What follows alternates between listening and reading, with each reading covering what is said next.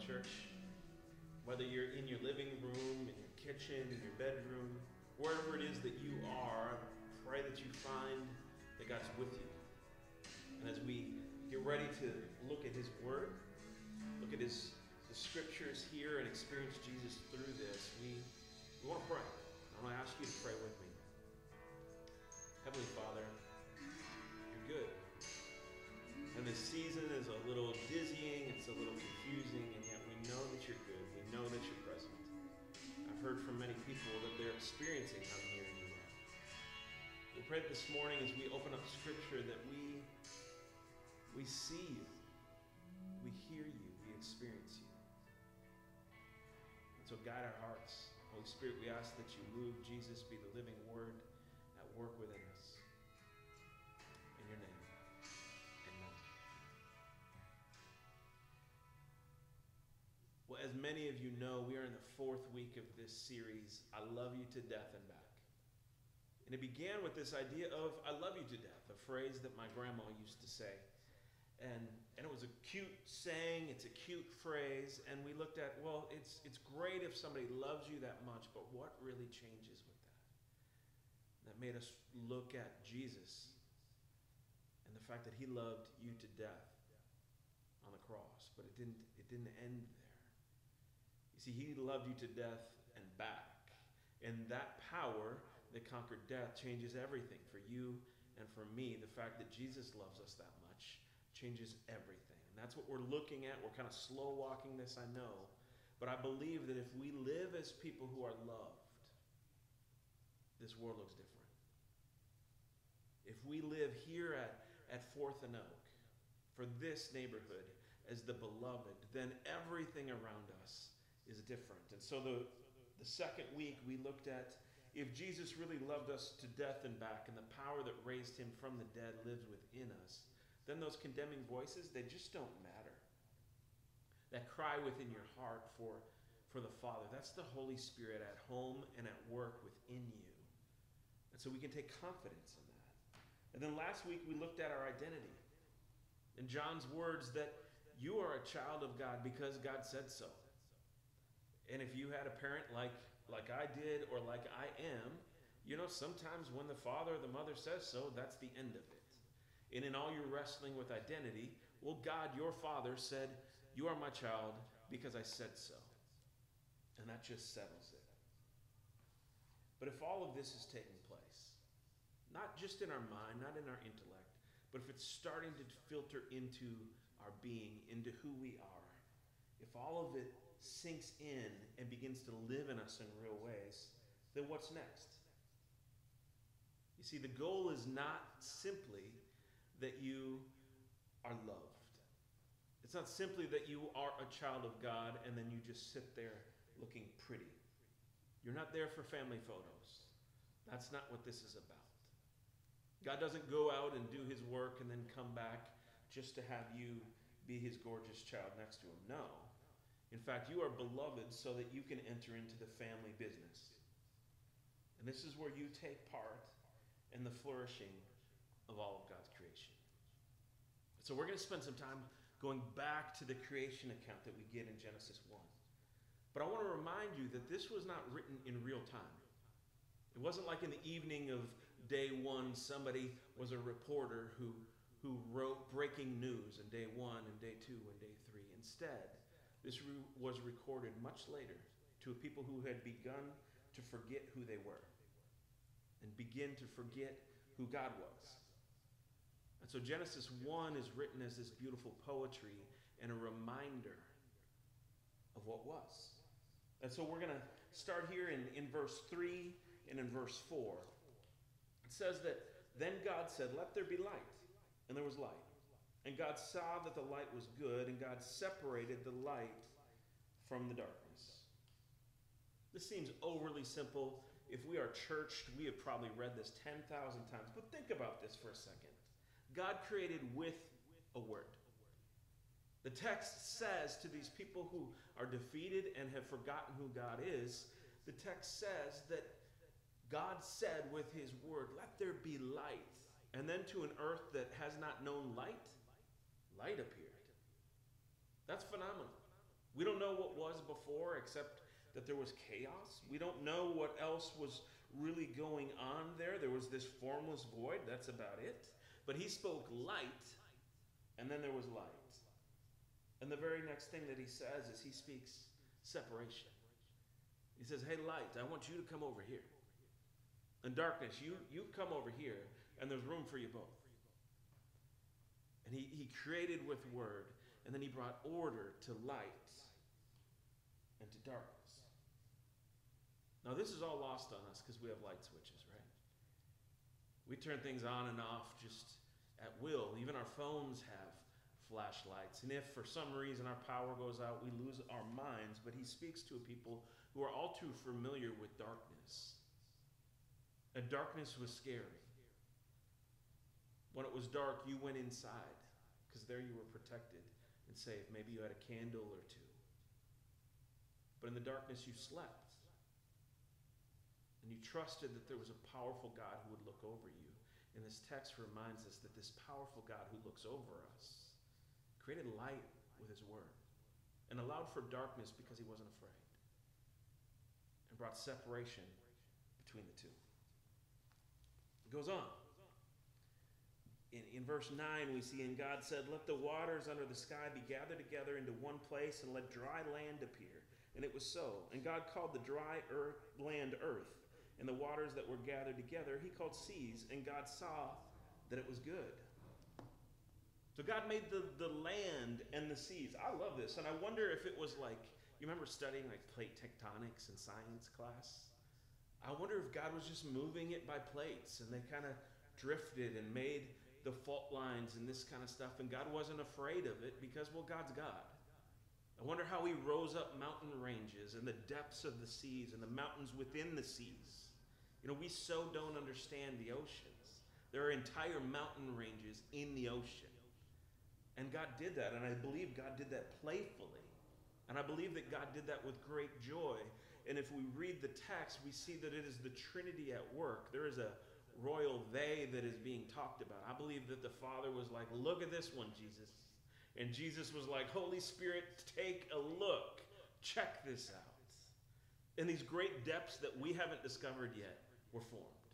And the great heights that we haven't found yet, that we can't fathom yet, were formed. And I don't think he like formed this as like just baby mountains.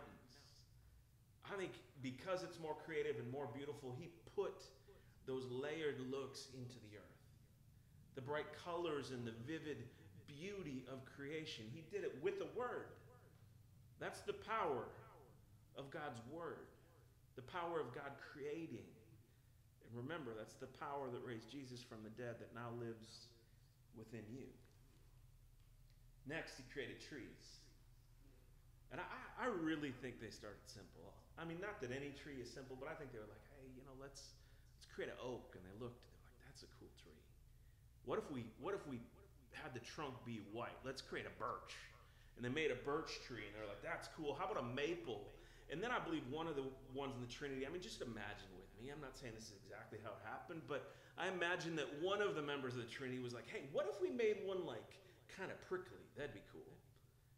And all of a sudden, this pine tree was formed. And they meant, no, like really prickly, like pointy prickly. And they're like, oh, like this? And they made a cactus. And they just spread all of these beautiful shrubs and trees all over the place. And I don't think they were just baby little seeds.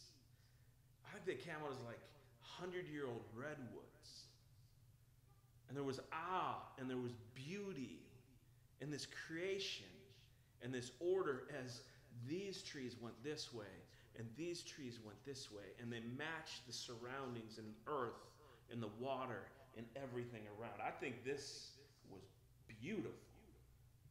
Then he goes on and he makes all the animals. God creates and he hasn't stopped. See, he has not stopped creating. He's still making new fingerprints, new patterns. This creation is unbelievable. So in the animals, there's this particular animal I want to introduce you to if you don't know. It's called the mantis shrimp. He's my buddy. He's neither a praying mantis nor a shrimp, but well, people think that he is. And so check it out. This is the mantis shrimp all dressed up for the Oscars. All colorful and beautiful in its best gown. You know, it took us till the 1800s to find out that this thing even existed? And there's hundreds of forms of this shrimp. Let me tell you a little bit about how fancy and creative this one is. The two eyes on this shrimp, they move independently. So they're like two different cameras that can span and see everything.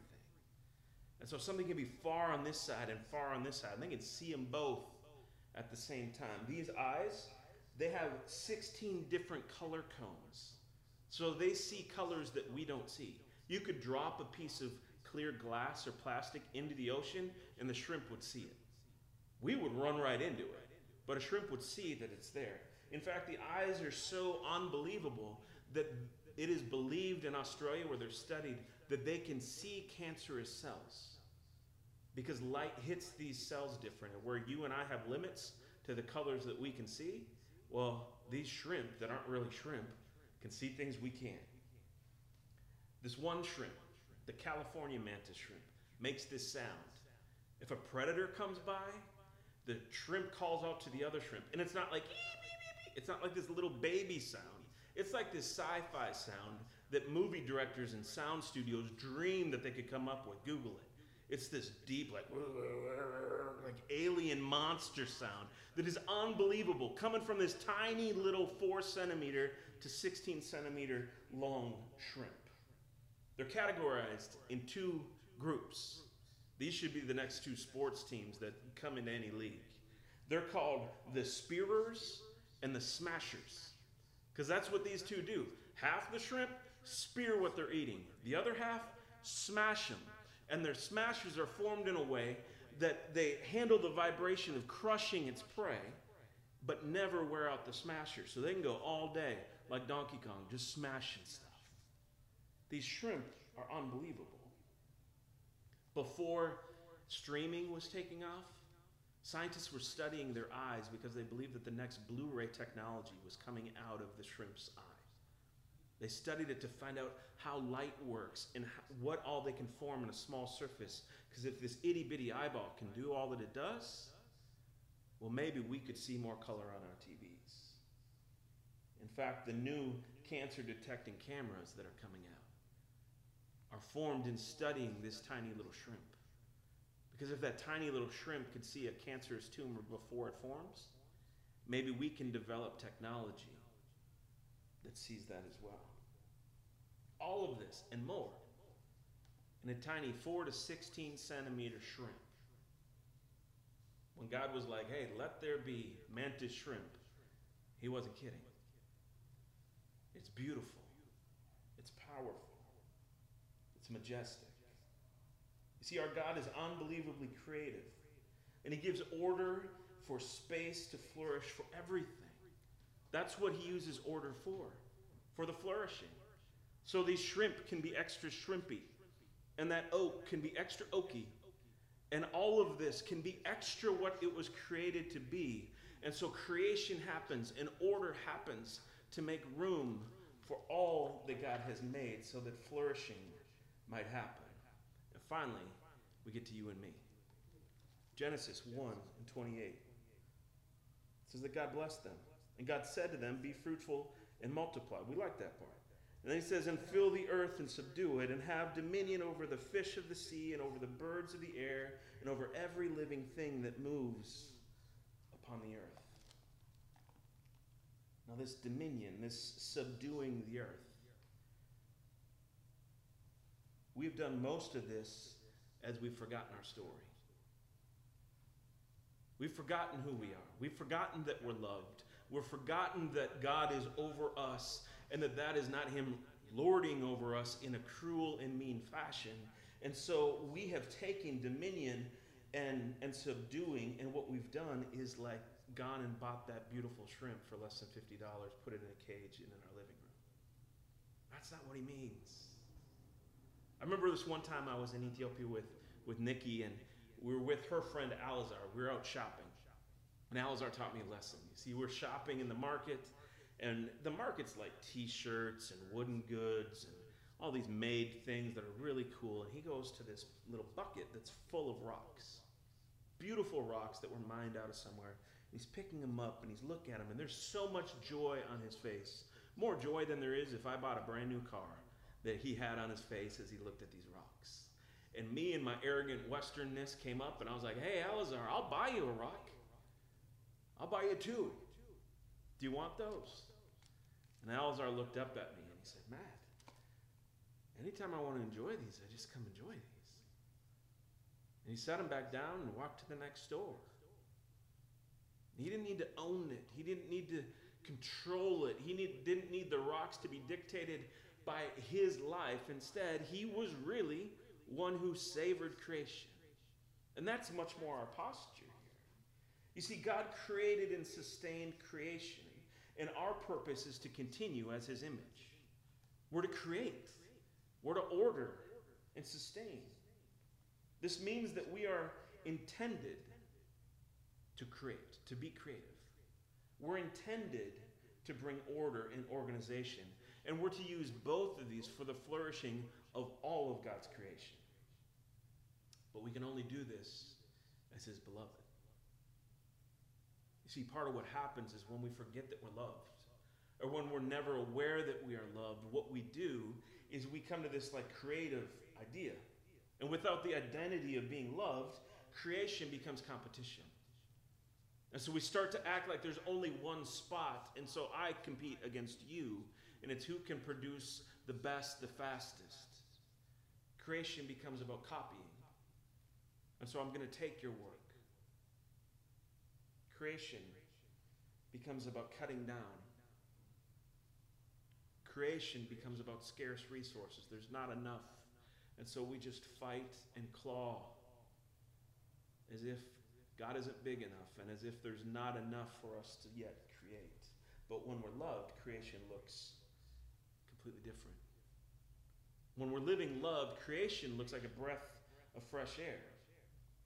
Creation becomes this song that was birthed within you, or this painting that's happening. Personally, I like to write, and sometimes I'm not necessarily good at it, but sometimes things come out as even poetry, where just something is born within me that I have to produce. But quickly, I know that half of you are like, well, I'm not creative. I can't even draw a stick figure, so I'm done. And you're checking out till I get to my next point. I think that is a way of limiting what creation is. Yesterday, you know how I created? I threw my smoker on. I threw some meat on there. It was seasoned up the way that I like. And I created a meal. And most days, I create a meal. Sometimes we eat leftovers, but we create a meal that's my gift of love to my family, and it's a breath of fresh air as we enjoy something. It's not necessarily original. I made the same thing before, but it's creating. I see that some of you are painting. But I also see some of you are gardening. That's creating. You're creating space in your yard for new life to sprout up. I see that you're creating photos and memories, that you're creating phrases that go with that photo so that it can be a reminder year after year of what life looks like here. You're encouraging one another and being a breath of fresh air with words and with images and with life. That is creating. Let's stop having a super limited understanding, and let's stop acting like the only ones who can create are the professionals or the experts. No, every one of us, by the way that we spend our day, we create sentences. We create moments. Let's savor that and lean into that. Not as if we need to compete, but out of our belovedness. Now, some of us lean way more to order. That's where we are. We organize and we order. But without the identity of being beloved, we become really controlling. And so everything we come near, we don't bring order or organize, we just control it to look in a way that makes us more comfortable, in a way that makes us feel more safe. We end up tightening down and being strict, making room for insiders within and outsiders outside. But you see, when God separated the sea from the land, it was not about dividing and limiting. It was about making space for both to flourish. By doing that, he made room for two. He made room for everything that lived in the sea and everything that lived on the land.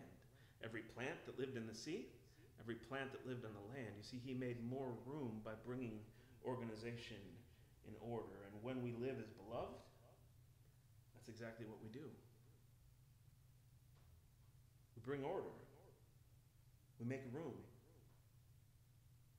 We take what was chaotic and we simplify it. We take what was forgotten and all of a sudden bring the forgotten within. We make sense of the world that is way too confusing, way too often. If you're somebody who naturally brings order and organization, you are a gift, and that gift is brought into you at your creation. It's Genesis 1 kind of stuff. That your role is to bring life and flourishing by saying, hey, this belongs here with the light, and this belongs here with the darkness. This belongs here with the land, and this belongs here with the sea. What you're doing is making sense out of life. Don't ever play like that's little. Don't ever play like there's not room for that. That is necessary for everything to flourish. Let's look at where this might play out in a New Testament text. Particularly, let's look at what it would look like to live in this as beloved. And let's look at what it would look like if we've forgotten our story. Matthew 9, starting in 35, says, when Jesus went about all the cities and villages, teaching in their synagogues and proclaiming the good news of the kingdom and curing every disease and every sickness. And when he saw the crowds, he had compassion on them, because they were harassed and helpless, like sheep without a shepherd. And then he said to his disciples, the harvest is plentiful, but the laborers are few. Therefore ask the Lord of the harvest to send out laborers into his harvest. I want to invite you to open up your imagination for a moment. I know this is a little uncomfortable for some of us, but I want you to try. Go ahead and look at that text again in your Bible if you want, but I want to add a little bit of like color commentary to what Matthew is showing us here. See, Jesus is going city to city. And he's seeing these people who are desperate. These people who have forgotten or never heard their story. These people who don't know that God wants to be with and for and within them. They're people of lack. Jesus looks at them and says they're like sheep without a shepherd. He doesn't say that in a condemning voice. He says that with all compassion in the movement of God's kingdom for them. I believe he gets to a hill and looks out down the hill, down into the fields. And we know that at this time, most people wore cream, or if you've got some money, some real clean, like white cloth, right? They wore kind of how we would call a robe, but that's not what it was. But I believe he looked out and could see just hundreds, if not thousands, of little people represented by their clothes, just little cream and white colored dots of people. And I believe that he said there to his disciples, the harvest is plentiful, because if you looked out, they looked like cotton. I believe it looked like a harvest to be picked. Like maybe little pieces of wheat or little pieces of cotton that needed to be picked and brought home and brought in. And I think he looked out at them and said, the harvest is plentiful, but the laborers are few. And so ask the Lord of the harvest to send out the laborers. You see, for some reason, laborers are kept back. So they need to be sent out. But if we're living outside of our belovedness, if we're living outside of the fact that God deeply loves us to death and back, in a way that those condemning voices are shot down, and in a way where our identity is completely found in him, if we're outside of that, then we hear that verse. We hear those words and we look over at that field of people and we think, I've got to win them over. I've got to make them come to my team. I've got to make them count on my part of the spreadsheet. I've got to add them to my tally. I've got to make them insiders. I'm going to do all this. I am going to be the greatest to prove something. I've got to go win them. But I believe Jesus was speaking, inviting all of us to live within our belovedness. And it's much less about competition. Instead, I believe that we look out and we see all of these cream-colored or white-colored robes, these people who look like wheat or cotton, and I believe that we're to realize that they are looking for God, that they're desperate for God. They're looking for identity and purpose, that they want meaning in their life, and they want peace. They want so much peace, and they don't know where to get it. And I believe Jesus looks at them and says, that's the harvest. My God sent us to bring peace there, to bring fulfillment to their lives, not to your tally, but to their lives. And so in our belovedness, we're to go give of everything that we have. You see, when we live grounded in the truth that we are loved, we're sent into the world to proclaim that this love is not exclusive. It's not mine. I get to benefit from it. I get to live in it, and I live in it in a way where God, sometimes I feel like God only loves me because he loves me so much. There's some mornings where I feel like I'm his only boy. But reality is, there is nothing I did except pay attention to my heart's cry where the Holy Spirit is at work, calling out to my Father, and then accept, okay, God, love me, and let me live out of that. And my living out of that means that I go into this world exactly as he's called me to be, creating and ordering to make room for all to know that he is God. So let me speak for a minute to where we are right now. I know that currently we are safe at home.